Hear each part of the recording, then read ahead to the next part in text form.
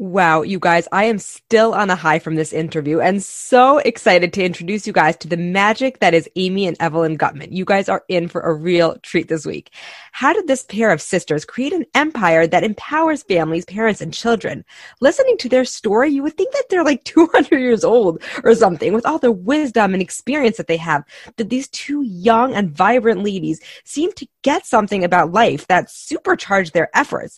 Amy and Evelyn are neurodevelopmental therapists who own several companies, including Hands-On OT Rehab, which helps children with anxiety and developmental delays, Hands-On Approaches, providing training and education for therapists, pediatricians, educators, and parents, one-on-one mentorships, online courses, a podcast, and a charity called Hope Foundation, preventing anxiety and developmental delays altogether.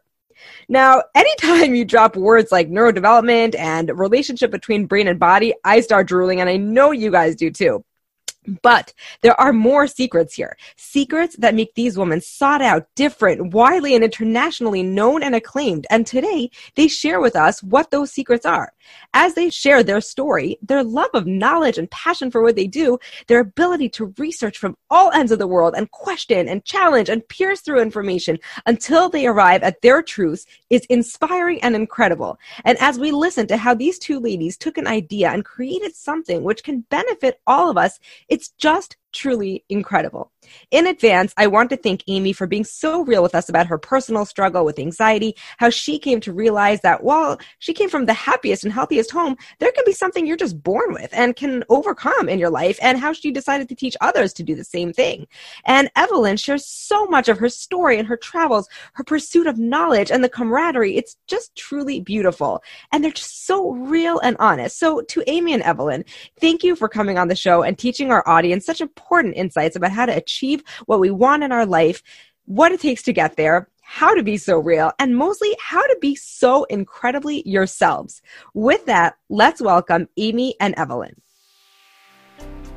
Welcome to the Stunning Success Podcast, the place where you get to reboot and create the life you actually want to live. My name is Tsippy, and I'm a wife, mom, life and business coach, and serial entrepreneur. And here is what I am convinced of, is that we choose and decide what reality we are going to live, what life we are going to create for ourselves. The question just is, will you get in the driver's seat and create a life that you love, that excites you, that you're inspired by? Or will you just stay reactive and just deal with whatever comes your way and have the same old results again and again, wondering when are things going to finally get good for me? If you've been asking yourself, when will I actually fulfill my potential? When will I do that which I'm here to do? When are things going to get really fun and really exciting? When is it going to stop being so hard? When am I going to not have to work as hard? When am I going to make more money? Well, this is the podcast for you. Here we combine science, psychology, energy, mysticism with practical tools to help you find and live your potential and wake up excited every single day.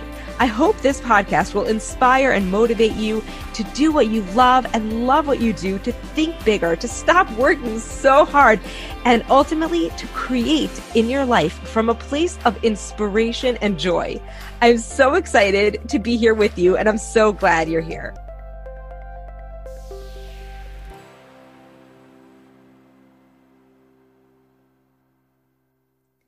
Okay, ladies and gentlemen, welcome back to the Stunning Success Podcast. And it is so exciting for me this week to welcome Amy and Evelyn onto the podcast. In a second, I'm going to let them introduce themselves to you. But Amy and Evelyn, just to tell you guys a little bit about what we do on this show, is this is really a show to help people really get into alignment and figure out what their potential is and think bigger about their life, and ultimately figure out how they can live the life that they actually want to live. And I'm so excited to have you guys on because I know that you're doing this and more. So with that, welcome to the show. Thank you so much for having us. This is Amy here. Hi, and this is Evelyn. We're very, very happy to be here. So excited to have you guys. Would one of you take a quick moment and let everybody know what it is that you guys do?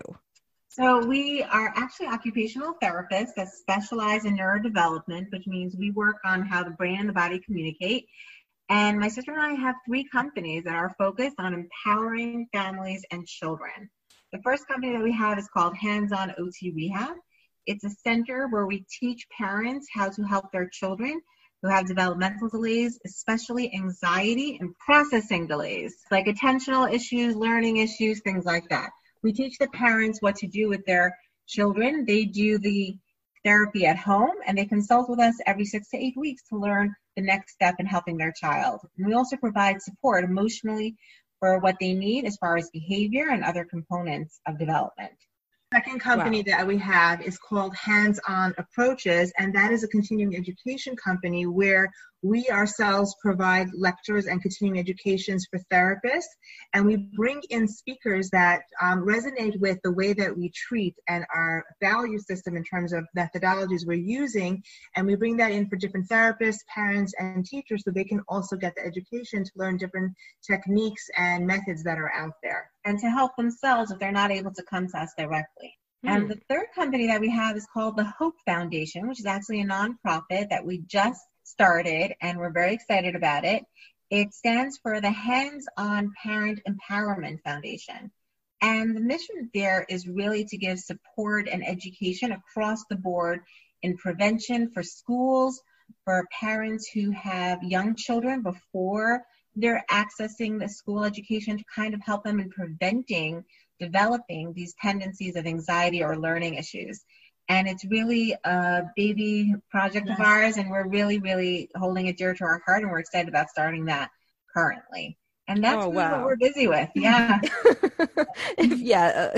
This sounds like a lot. And I know you guys are sisters, which is like the coolest thing ever. And that how did you even get into this whole, I love what you're saying about neurodevelopment, like the relationship between the brain and the body. How did you guys carve out this niche for yourself and know that this is the direction you wanted to go in?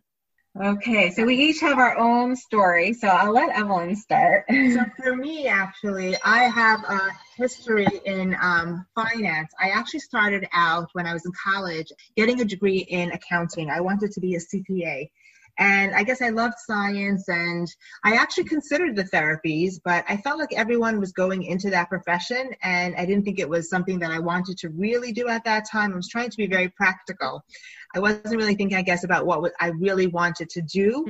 And I got the degree, and I was actually going for the CPA exam. I actually interviewed in like big 6 firms in terms of getting a job, and I got one. And I realized it wasn't something that I really wanted to do. I wasn't so passionate about it. I'm a people person, so I like to interact with people. And even though accounting does have that, it just wasn't something that I felt would resonate with me, making me want to get up every single morning and go and do that job. So I remember going to my parents, who were very supportive of my first profession, and telling them I wanted, I really don't think accounting is for me, and I wanted to switch. I wasn't sure what I really wanted to do. I thought it was the therapies, and I said I wanted to take like a month or 2 off while I was finishing that degree, try to volunteer in different professions, different fields of allied health, OT, PT, speech, and figure out what I wanted to do. And I was very lucky that they were very, very supportive of me. And they said, if you're not going to be happy and this is what you want to do, then we'll support you. And through, I guess, a process of like volunteering, I discovered that I really wanted to go into occupational therapy, because it's a field that has many different areas that you can work on. It has physical components, it has emotional components, and it was something that resonated with me. So basically, I went to school and I became an OT, and I actually started, once I graduated, working with the geriatric population in a nursing home, and I did acute care. And I worked my way down to go into pediatrics. Actually, I got laid off from my job, and it was a very scary time for me. And I was pushed to get into pediatrics, and it was the best move. It was one of the scariest moves that became the best move that I ever did, because I found my calling in working with children. Scary because, you can get a little bit comfortable in the job that you're at. And it's something that makes you feel good. And then you're basically going into a whole different population. And actually, peds, it was scary for me because I wanted to work with younger children, and they're not able to communicate so much with you. I was nervous about starting something that I didn't have a lot of experience in. When I was in school and we were doing pediatrics, they didn't really give you that much, field work in it. So it was really a new field for me, but one I wanted to try. And it was one of the best decisions that I made looking back. Wow. Yeah. Amazing. So 2 degrees, with the second one being her love of her passion, her life. That's so interesting. So Yeah. did the financing come back into your life ever? Yes, Wow. I have to tell you that the background that I have helps me in managing and doing the business. Like, I'm the one who does the financial piece of setting up the books and running the books. So it does come handy. And even if I don't do everything, being able to just have the background knowledge helps me in when we're hiring and we're working people to know what it is that I'm looking for in terms of having the right fit. So it definitely does come and help you. I always tell people that, you see, because I switched degrees, people who talk to me, like who are getting out of high school or they're trying to figure out what they're doing, I don't think anything that you learn or you study is a waste. I think it's something you're always going to apply. You just never know when you're going to bring it into your work or your life. So I feel lucky I was able to switch and actually not stay in something that I wasn't happy with, because I firmly believe you have to be very passionate about what it is you're doing if you want to grow, and if you want to and you want to like make that into something that's going to be something that you can grow into. So I think I would have been an okay accountant, but I'm very happy that I switched to OT. So I do use it in my life. I think it's helping us run our practice. Especially when we have like certain negotiations or contracts or certain kinds of structures, it really pops in. You can see that my sister's accounting brain kicks in a lot faster than mine does, because I do not focus too much on that at all. Well, So, I mean, I can imagine it's a huge asset. So it's a good balance there. Yeah. And what about you, Amy? So my story is that I was going to work in finance. That was going to be my goal. From when I was 10 years old, I was trading stocks and involved in the markets. I've been managing money since then. And I actually was on track to just go with to become a certified financial analyst, which I studied for. I have my broker license in 3 fields. I worked on Wall Street and the commodities exchange. But at the time that I was trying to figure out where to get my bachelor's, what was driving me to study for occupational therapy was actually the struggles that I had when I was younger. And my sister, who I always say is my witness, can tell you that I suffered very, very much as a child. Wow. I was very intelligent. I did extremely well in school. I was top of my class.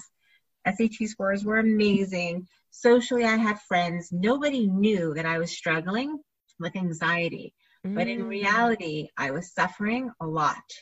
And it was really— And did you know that? Did you know you were suffering at the time?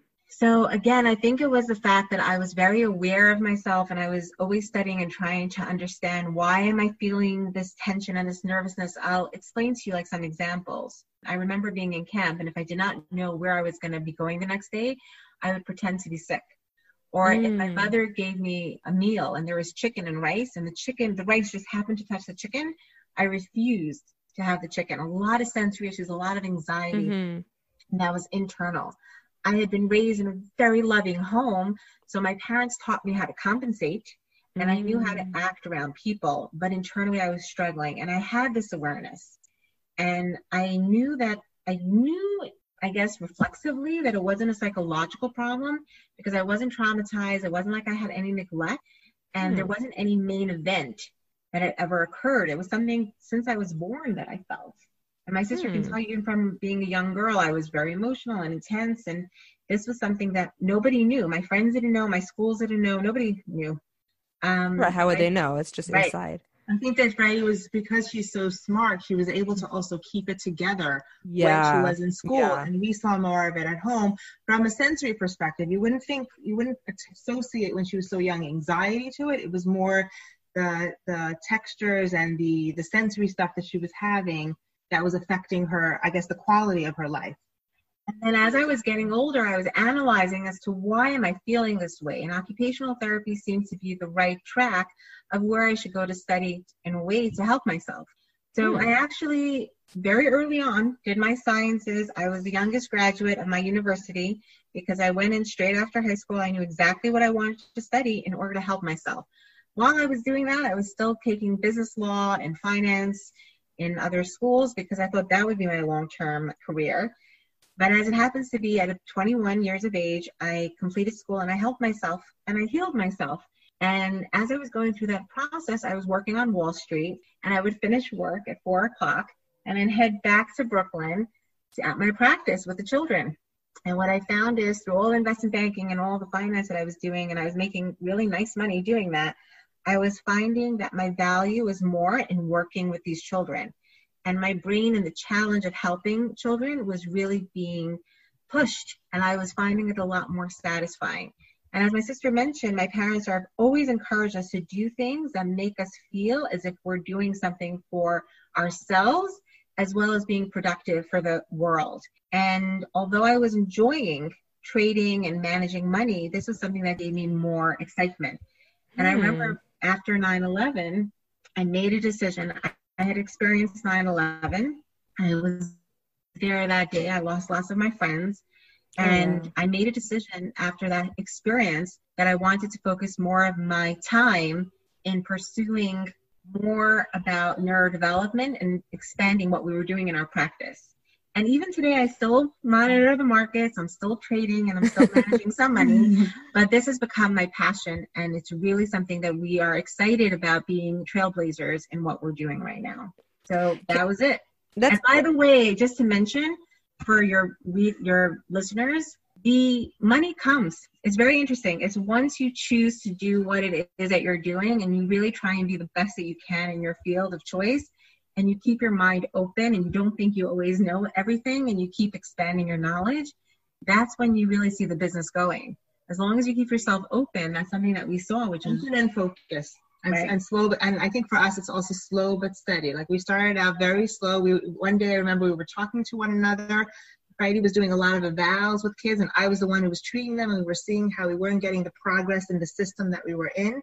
And then we just said, you know what, based on what we're seeing, and we're the type also to not give up very easily. Like we want answers. So if something doesn't work, I'm not going to do maybe what's typical. I'm going to try to find another way of doing it to see if that can help give me direction or give me the solution. So we were like, why don't we start working together? Because we were both working at that time separately, and take on a couple of cases together and see if we study and development and bring it to these cases, if we're going to get better results. And in fact, we actually even took some time off then, and we weren't working. We just decided we had the freedom to do that, and we just decided that we were going to leave doing, the day-to-day kind of practice and expand our knowledge. And we went traveling and learning and really trying to have an open mind to what the challenges were in some of the cases we had. I think that was a big turning point, is having that freedom to disconnect. Yeah. And we started working together and questioning each other. And it was sometimes you need to stop what you're doing and get a little bit of a different perspective to open your mind in order to shift how it is that you're looking at something. And once we did that, we were very slow but steady, and we started seeing that we had results. And that's how our first practice, the hands-on OT rehab, got into being and started expanding. That's amazing. I just have a quick question. Before you tell us more about, because I kind of want to hear, it's interesting that you both had a financial, initial idea and then moved into the whole neurodevelopment OT world, which is so cool and amazing that worked for both of you. Friday, I know we've been using two different names, so I know, so Amy or Friday, I don't know which one you would prefer for us to use. Either works. Okay. You mentioned, just before you go on, because I want to hear about how you actually developed the business and into what it is now. But how did, you said something about you cured yourself by the age of 21. Can you give us a couple of examples of what you did for yourself or learned about yourself at the time that were helpful to you? Sure. So as an occupational therapist, we get a training in how the brain and body works, but not as intensely as we do now. But at that time, I had learned about doing certain exercises on myself that would help my brain and body communicate more efficiently and just kind of calm my inner self. So I didn't have that fear. And I'll be very honest here during the discussion that, in my circle, a lot of women are dating pretty young. At about 19, 20, we start dating. I didn't want to get married then. I did not want to start a life with somebody who had to deal with someone who was so nervous, needed control. And having done that exploration and doing those movements and those exercises and working on myself, I was able to actually reach a point where I shifted, and my family noticed it. My sister can tell you, even today we're sitting in a room where, 20 years ago I wouldn't have tolerated. Right now on my desk there is a pile and it's not in perfect order. My glasses are not perfectly clean. When I was younger, everything had to be just so. But it was a perfectionist attitude that I had, a need of control. It was very much everything had to be just so. And these movements that I did on myself helped me to kind of regulate myself and not need that as much. Well, the amazing thing that I think about that is that, like, and I really appreciate you just like telling us the story, is how you did come from a normal, functional, very happy family. And like you said, it just like for some reason you were just born like that.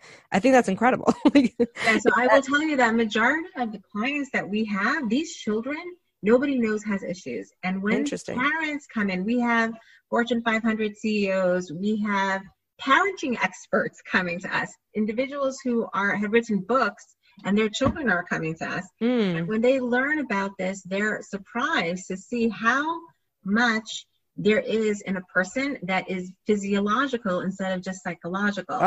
And a lot of these changes, once you work on that brain-body communication, you don't have to put as much effort into teaching the coping mechanisms that you are taught. My parents were doing that. They were teaching me how to behave and how to calm my mind and regulate myself from the outside in.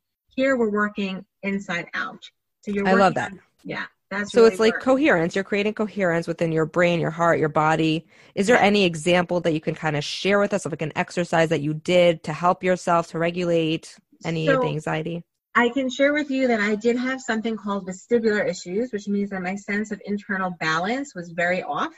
And that was something that I knew intuitively. For example, driving in a car was difficult for me. I used to get very nauseous. And I like to go on rides. She would avoid going to the amusement park. I think even the sight of the amusement park caused a certain amount of fear in her. And there was an anxiety that came from certain ideas of even hearing certain things that I would have to do. The anticipatory anxiety was there. So I did a lot of movements that had to do with rolling and spinning myself. And again, as I was learning about these processes, I was able to sort of self-diagnose and work on myself. So you went to college to learn how to heal yourself? Yes, that was my goal. I went to Downstate, and in the evening, I was still going for finance and still studying for, I was doing business law, I was doing calculus, I was going to be a financial analyst. I actually completed all, like I said, my broker licenses. I was ready to go. But why go to college then as opposed to just go to OT? So I had gone to OT at the same time. I was in OT school at the same time studying finance. No, meaning why would you go to school for OT as opposed to just go to occupational therapists for it? So I'll tell you what it is. I'm a little bit of a cynic, in case you haven't noticed. Okay. And what I realized is that I also love learning. Like if you could just stick me into a university forever, that is my dream. We both like going to school and we don't mind being in school. Yes. So, I think it's called the knowledge broker. As far as occupational therapists in that time, they weren't working in this area. They were doing more things with like fine motor skills. I wouldn't have qualified for OT. I was doing well academically. I wasn't the right profile. It was only through my own journey of seeing, is this a psychological issue? Is this a social issue? Is this a physical issue? That's where I found it. But I don't know if anyone else would have related to it in the OT field. And it's part of the nuance that my sister and I are shedding light in the world. Is that, you know, you can have anxiety, and we put that in quote, by the way. If you saw us, we'd be quoting it, because it's really an urgency or a feeling of discomfort that develops into anxiety when you're older. In fact, most children, if you look at it, and we'd love for parents to know this, a lot of the physical things that children are showing when they're younger, whether it's that attentional issue or transitioning or having a hard time with, you know, getting on their stomach and moving their head, all those physical symptoms are sometimes cues for an internal anxiety, and being as they can't communicate and they don't have the ability, they don't have behaviors when they're that young other than crying, you can sometimes track it back to physical symptoms that eventually become the anxiety, that become the sensory child, that become the child that eventually also has that behavioral issue as a result of just learning or trying to cope in a world that's uncomfortable for them in their body. Wow. Fascinating. Oh my gosh. I want to talk about this for the next 20 hours. I want to learn everything you know, but let's just take it back to, okay, so you guys were basically overlapping in your studies at the time? Like, is that how it happened? Yes. So she was 1 year ahead of me, and we were actually in school for the first time in our life together, which was nice. That's cool. And she was 1 year ahead of me, and then she started in geriatrics, and I went straight to pediatrics. She was doing evals because she went into the finance and she was working on Wall Street. She was doing in the afternoon a lot of evaluations. And I right away started working, and I was in geriatrics. So at that point in our career, we were not working together. Yeah. We were working separately. It was when I got laid off, I went into pediatrics, and she was moving on in her life and doing other things and started doing evaluations because that, I guess, matched what she was able to do. And she was seeing basically the children from the perspective of what do I see? And it's funny, I used to get a lot of the children that she saw, and I would treat them. And that's so interesting. Okay. Right. That's fascinating. And my strength is really observation. Like, I'm very good at walking into a classroom and picking up right off the bat, this child has anxiety, this one has ADD, even without interviewing them or seeing them. And the principals were really surprised. Like, how do you know that? Like, I didn't get any background on that. But again, because of what I had experienced, I had analyzed myself. And I understood when I was learning in school a lot about the nuances of movement and how people appear. I mean, not to say anything, but even when I got married, my husband took me to synagogue. We were 3 weeks into the marriage, and I get there and I'm like, yeah, that one has anxiety. That one is a hoarder. That one has ADD, OCD. And he thought he had married a crazy woman. And it's like 14 years later, and I had nailed it right on the button. So, it was kind of my strong point. So in our relationship and developing even our practice, I had always taken on at first the evaluations, and my sister had done the treatments, and then we slowly evolved. And part of it is we disagreed about treatment, which is nice because you have two people dealing with it. It's like in business, having a partner is really beneficial, as well as in treating, as well in relationships and parenting. I think that's kind of the gift of having to have had someone with me through this journey to be able to sort of get to the root of these issues with someone who's questioning, and you're questioning each other and supporting each other. I think we both wanted the same end goal of treating and getting results with these children. So between us being each other's sounding boards and saying what I saw, what she saw, questioning what she saw, even now today we sometimes disagree about treatment. And I have to say I appreciate it because sometimes having 4 eyes on someone is a little bit more beneficial than having 2. And I think it makes us also grow and see things a little bit differently. Because we both have, I think we're both good therapists, but we have different, within being therapists, different skill sets that she can see that I don't see that helps complement what we do together. That's so interesting. But I guess my question for you is, like, I could definitely hear a lot of people who are like, okay, let's go into business together. And then they open a practice and then like, that's what they do with their life. But what is it about the two of you that's like, okay, now let's start another business, and then let's start this, and then let's go speaking all around the world, and then let's get on, all this, like what is it about you? So I'll tell you what it is. With our first business, Hands-On OT Rehab, we had never done we did not spend one penny of marketing. It was all word of mouth. Wow. And we had clients coming from around the world, around the country. People would fly in from everywhere just to see us. We were really specializing, and we were really giving a lot of focus to these parents. And then we started having therapists and teachers coming to us as clients. With their own children. And these were big therapists in our field. They had practices of their own. They were already hiring therapists. And when they saw the knowledge that we had, maybe because we were living in our little bubble of questioning each other, questioning the people we were learning from, they started asking us, you got to teach this. You have to start educating more therapists about this. And we just didn't have time. We were busy doing research on our own practice and our own clients. And we were like, I don't have time to train people on a mass scale because, number one, this business is not scalable in that way because it's very nuanced. And even within one family, you could have 4 children coming from the same family, and they have 4 different profiles, even if they present the same way. It's very individualized. So what we decided to do is we had learned from some mentors, and we ourselves were giving courses in universities locally here in New York. So we decided to get their accreditation officially from all the national associations for OT, PT, speech therapy, psychology, social work. Wow. And we did that. And then our courses were starting to get certified. And we started bringing in other speakers from around the world who we had learned from, because my sister actually did a lot of traveling. After I got married, she did most of those international trainings. And meaning like seminars and specialty trainings? Actually more intense than that. Techniques and different trainings that were not like 1 day, 2 day courses, but things that I did for 6 months or a year. Wow. Just because, I think for us, it was finding the missing pieces of what we weren't trained in when we were getting our schooling. Oh, that's so good. So we developed some courses ourselves, and then we started bringing in the speakers that resonated with us on some of the techniques that we were using. And I think it evolved this business because it became an extension of what our values are and what our methodology is to sort of like help other therapists open up their eyes or their minds to trying different things and see if it could help them in their practice as well. And another point was that we were also getting frustrated when therapists were coming and talking about trainings where people were selling products or methods and claiming that, oh, this is the way to treat children. So all I have to do is learn this and we're good to go. And my sister and I, if you look at any of our courses, we do not believe in one method of training children. We stick very much to that value. And even though there are some speakers who beg to get on our roster because they have a product or a program, we don't encourage them unless it's something that really makes sense and has shown proof. We've taken a lot of trainings that we don't utilize in our practice because they have claims, and we're, again, cynical in all ways in that way. We want to make sure that we're being very objective and evidence-based in how we're treating our clients.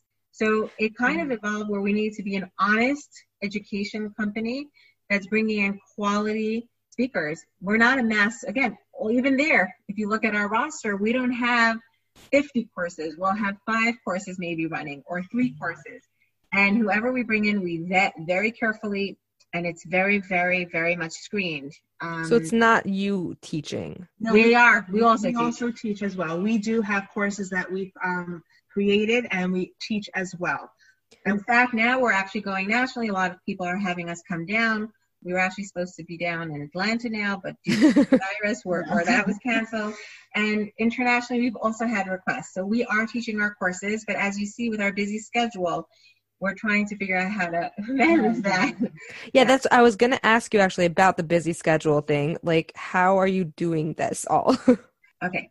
So we basically, have figured out, it's tough sometimes. We have busier seasons than others, but we basically figured out how we treat certain days. We actually evaluate on one day. We have an evaluation day that we put aside for that. And then we basically time out the courses that we're going to be doing based on when we think it's most appropriate for the people that need to learn. And we're basically juggling it. It's a process that we change, but for now, what's very important for us to also do is to be able to do it well and not feel like, something is going to give. So we rather do a little bit less sometimes of one thing and more of another, just to keep things balanced. Now, our support team is obviously huge for us. We have a very good team in place that keeps us on our toes. Each of us has an assistant, and each of us is focused on one part of the company more. My sister is more focused on the technical part of hands-on rehab, and I am more focused on the technical parts of hands-on approaches. And this was a process that we had to go through. It's interesting because we started out as a therapist doing the treatment, and as we've gone into these other businesses and worked on discovering what we're really good in running a business at, it sort of evolved into us getting these different roles, which also helps us in the scheduling and knowing how we're going to divide and conquer what we need to accomplish together. And that's interesting. And once a week, we actually have set time aside where my sister and I really work on just our development. We actually devote time on making sure that all of these projects are in place. We have to oversee our employees, make sure that everyone on the team is doing what they need to do. It's exciting, and I think the team building is very important. Make sure that you appreciate who's working for you, and take your time hiring. Don't feel you have to be in a rush for that. Really explore, because once you have an employee that's working, it's golden. They can really let you expand and take your vision and actualize it. So that's really what we learned through time and processing. So is it you doing the actual therapies now in your practice, or you have other therapists working? We're the ones right now who are doing the actual therapy. We do have some ideas that are coming up in the future in which we would like to train other therapists in this method, which is tied into our continuing education program, where we are hoping to have other therapists that we train and we can refer out to in the near future. Interesting. Right. So Sorry. Go ahead. That is something actually that's been developing for a while, which is part of the reason why we started giving more courses where we're giving them. And our goal is to see who's attending and who's participating and what the follow through is, and get those to be in an intense learning, and then they would be certified under us. That's so smart. That is so smart. I love that. Sorry, quick question for Evelyn. When you were like doing your traveling and learning all this stuff, were you like calling Amy and like telling her everything you were learning? Yes, there's one thing which I guess we're always talking about work, and anything that I learn that's exciting. I'm so lucky that I'm able to do that. That I have someone that I can pick up the phone and tell. Sometimes she tells me I can't talk right now, and it actually is something that taught us also, by the way, to balance a little bit more work and also the relationship. Because sometimes, because we're sisters and we happen to be very close and we're good friends, we don't want it to always be about work. But right. I do. The answer to that is yes. I did run everything. It was so exciting for me. Right. It was almost like, I always tell people, it's a little bit like when you play Tetris and when you need the pieces to line up, but there's a missing piece. And when you learn something and finally that's the missing piece and everything lines up. I had so many of those moments. I think we both did. And it was very, very exciting. But at the same time, we have to learn how to keep to ourselves and maintain the relationship. Just to mention, now with functional MRIs and other new technology, we're still taking courses and training. So this I can imagine.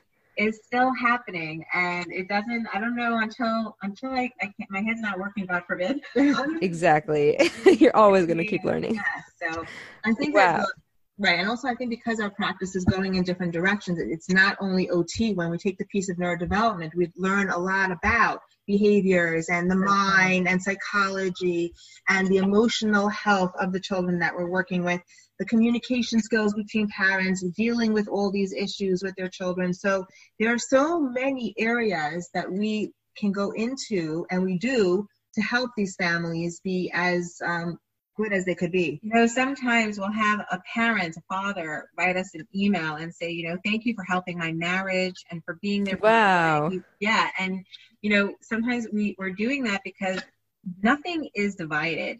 A person, a child, is not just their physical being. They're not just their nutrition. They're not just their behavior or their emotional context. And it's very unique because our energy and what we give off to someone else is based on so many components. So as individuals who have studied neurodevelopment in every area, and that's really what we refer to ourselves right now as neurodevelopmental therapists, is because we're doing that holistic approach in every domain. Like we do have sessions with parents alone, and they sometimes ask us, like, do you have cameras in our house? Like, how do you know this? And it's really nothing magical. It's just doing a lot of analysis and really loving what we do so much that we're able to really target in and give exactly what that specific family and child needs to get success. It's really rewarding. I wake up excited every day for what we're doing. Oh, wow. That's amazing. I'm like just excited from hearing you guys talk. And I also want to learn everything you know about neurodevelopment. So I just wanted to see if we could take a couple of minutes. I wanted to ask you, I know you talked a little bit about what it was that propelled you forward. But before we hit record, you were telling me a little bit about the secret of working on yourself and how that really is the secret of success. So can you tell us a little bit more about that? Sure. So I can tell you, as any individual in this world, we are a product of our nature and our nurture, right? What we're born with, our chemistry and our chromosomes, and also our family situations and the life that we lead. And what I have learned as time is developing is that, and I think I started obviously at a young age because of what I was dealing with. I had enough self-awareness to know that I had to work on myself, that it wasn't because of my parents. There was no blaming of my parents or my school system or my sibling or my friends. And I've always been doing and working on myself. And it hasn't only been with the OT. It's also been working on my mind and my relationship with myself and my thoughts And as a religious person, I am very spiritual. If you know me, I'm a very connected person in that realm. Like in nature and walking and doing what I need to do. I really worked a lot on analyzing and figuring out what kind of growth did I need in order to continuously propel myself to a certain point.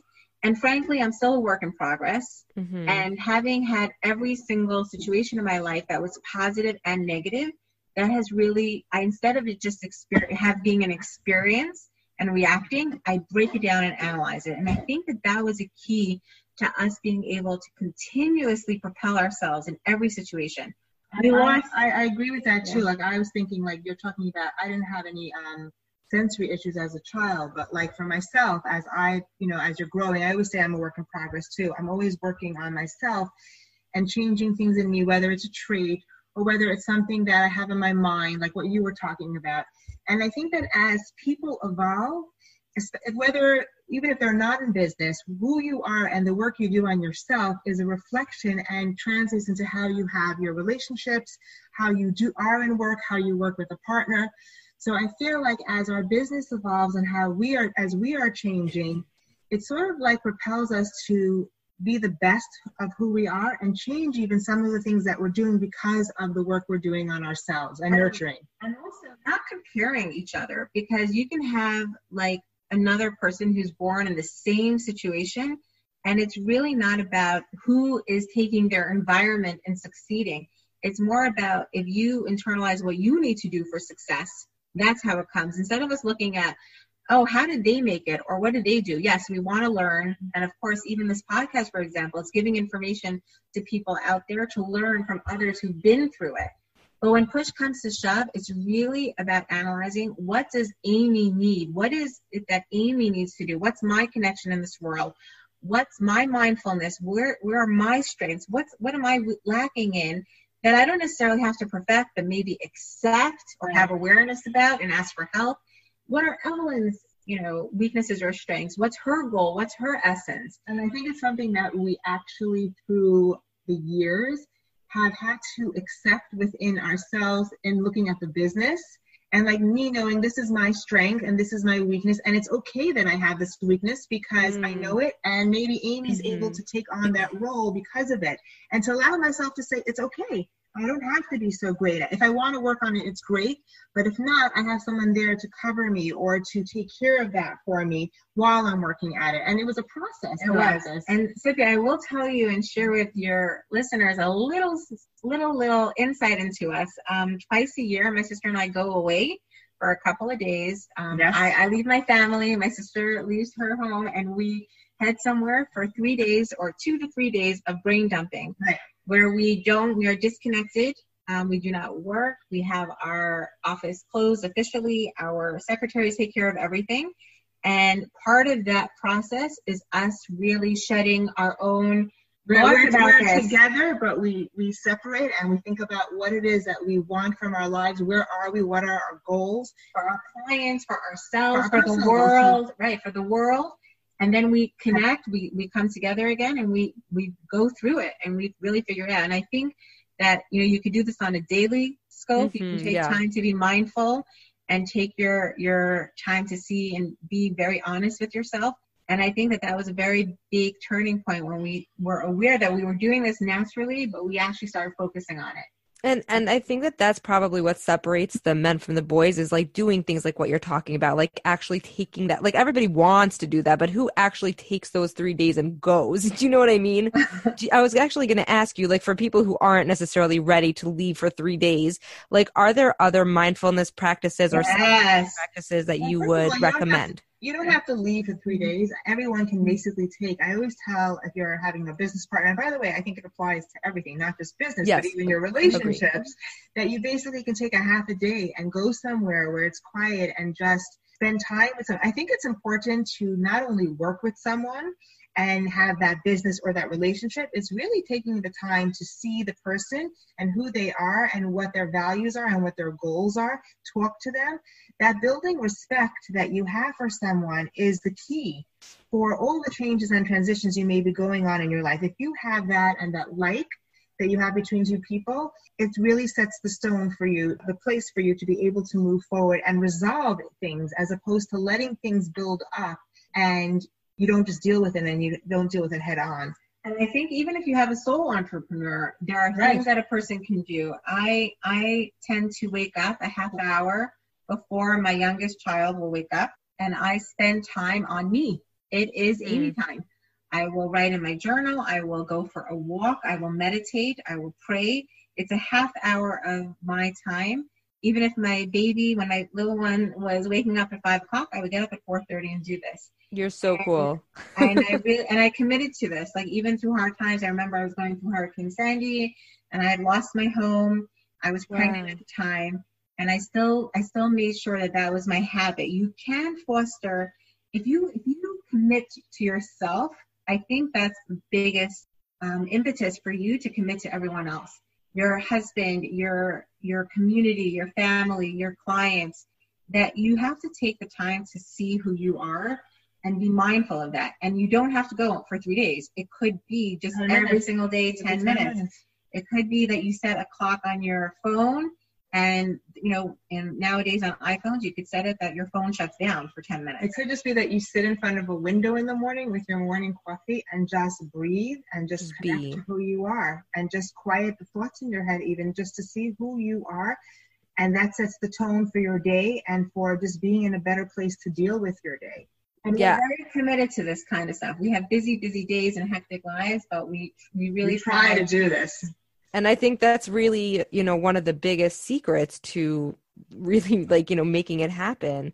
If you were going to just give some advice to, and you've given a ton already, but to somebody who's, like you've mentioned, getting up every morning and feeling so excited about what you're going to do that day, somebody who's trying to find that for themselves, what would be your starting point?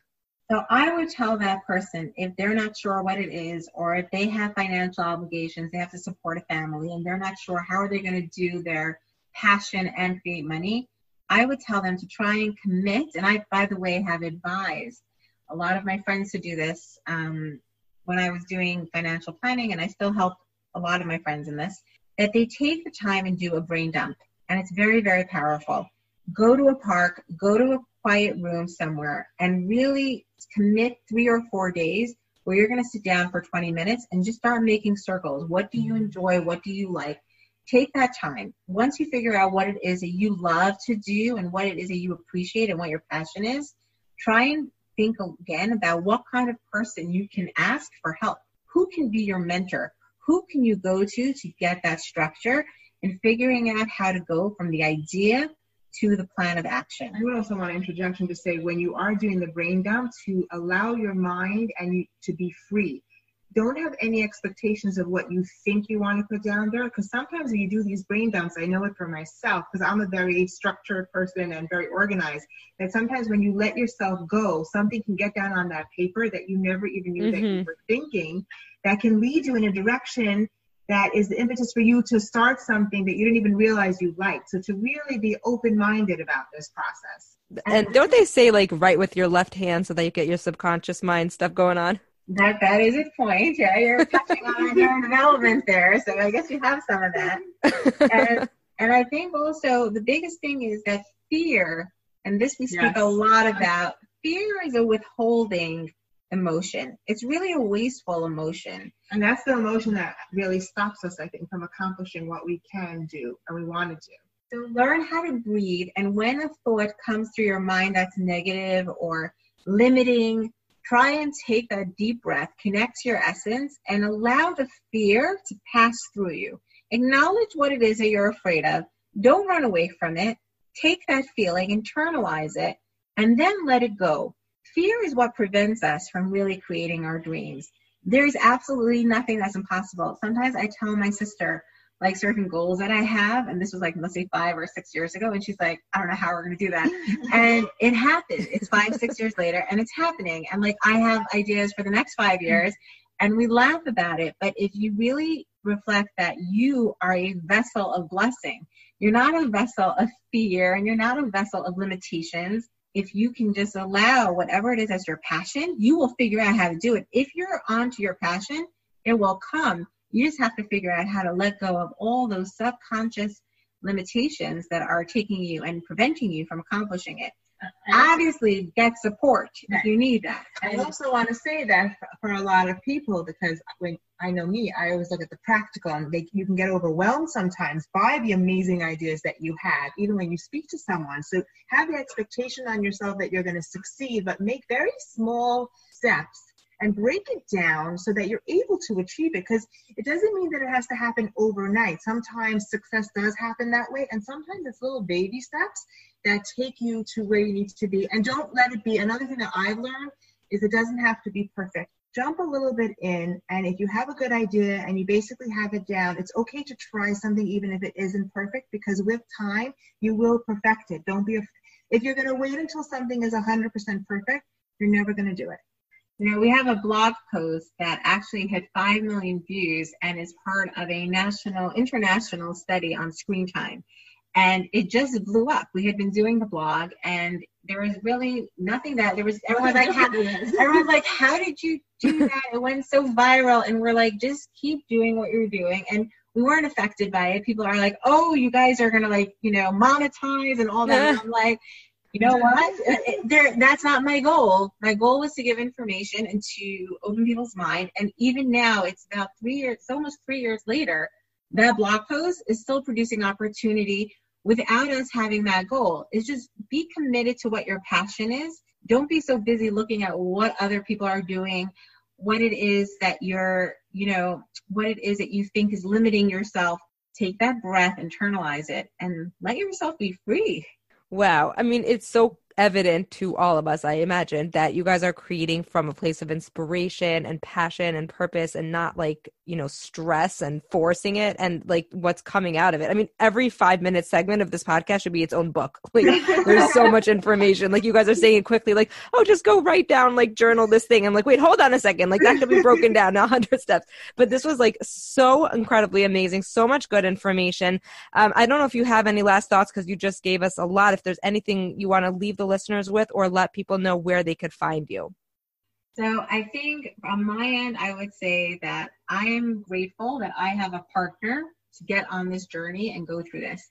If you are limited in any way, whether it's you're a big thinker, but you don't know how to get someone to do detail-oriented objects like components, or if you're a detail-oriented person and you don't allow yourself to get that visionary input, try and find someone in your life who you can partner with. Having had a partner has been golden for me. And another point that I would want to leave, another point I would say is really, we have a podcast called Quiet the Noise. Really try and quiet the noise in your world. My sister and I are recently on social media, and we see that there's, we're not on it too often, but when we are on it, it's overwhelming what's out there. There's a lot of noise. There's a lot of people who present that they're bigger than what they really are. Try to quiet everything that's around you and figure out what it is that you're about and go with that. Don't be so involved in everything that's outside of your immediate need. Get focused. And once you do that, great things happen. I agree with that. I think you said it amazingly. I also feel very lucky to be able to work with my sister and have a partner. And I feel lucky in that way also because I think that it's helped me grow, and I think it allows people to grow. You don't need a partner though, but you can talk to others and mentors. And what you were talking about, quieting the noise, I think the most important thing is to value who you are and the strengths that you have, and be in touch with who you are as a person. There's so much good in everyone. And I think we get caught up so much in the dream of what we want to do. We forget sometimes who we are and what amazing things we bring to the table. And when you are able to focus on you and see your strengths, no matter what you're going to try to do or start, whether it's, being a good business partner, being a good sister, being a wife, being in a relationship, once you're able to tap into that and love yourself and love the greatness that you are, you really can accomplish everything. I think sometimes we get lost in everything else around us and we lose sight of who we are. And that's something you always have to remind yourself of every day. That we always say you are more than you know. You are more than you know. And that's how it truly is. And when you tap into that, there's nothing that you really can't accomplish. It's hard sometimes and we can get lost along the way. But once you tap into that, you always know where you want to be and what direction you want to go. That's amazing. I would say even tap into it and like allow yourself to be that person. Yes. Yeah. Wow. And again, if any of your listeners want to reach out to us, Yes. feel free. The best way to reach us is through our email, info@handsonapproaches.com, or they could check out our websites. We have 2 that are currently running, handsonotrehab.com and handsonapproaches.com. And your social media? We are on Instagram at Hands On Approaches. We're also on Facebook, and I have an account on LinkedIn where I talk a little bit about the journey as well. And our podcast, of course, Quiet the Noise. Quiet the Noise, yes. Knowledge for parents and therapists and teachers. I'm going to check that out. Wow. Amy and Evelyn, this was incredible. I cannot thank you so much for your time. This was just so much information, so empowering. Thank you so much for coming on the show. It was a pleasure being here. Truly was. Take care. Take care. Well, that's a wrap on another episode of the Stunning Success Podcast. As always, I so much appreciate you tuning in and sharing your time with me as we learn and grow together. To find out more about alignment coaching for yourself or for your business, or to just say hi, email me at sippy@sippygross.com and check out sippygross.com. That's spelled TSIPPI. Please hit subscribe, and if I can ask you one favor, it would mean a tremendous amount to me if you could share this episode with somebody with whom it would resonate. I appreciate your feedback and positive reviews tremendously, and I love connecting with you on Instagram at sippygross. Thanks again for tuning in, and until next time, I hope your week is a stunning success. Talk soon.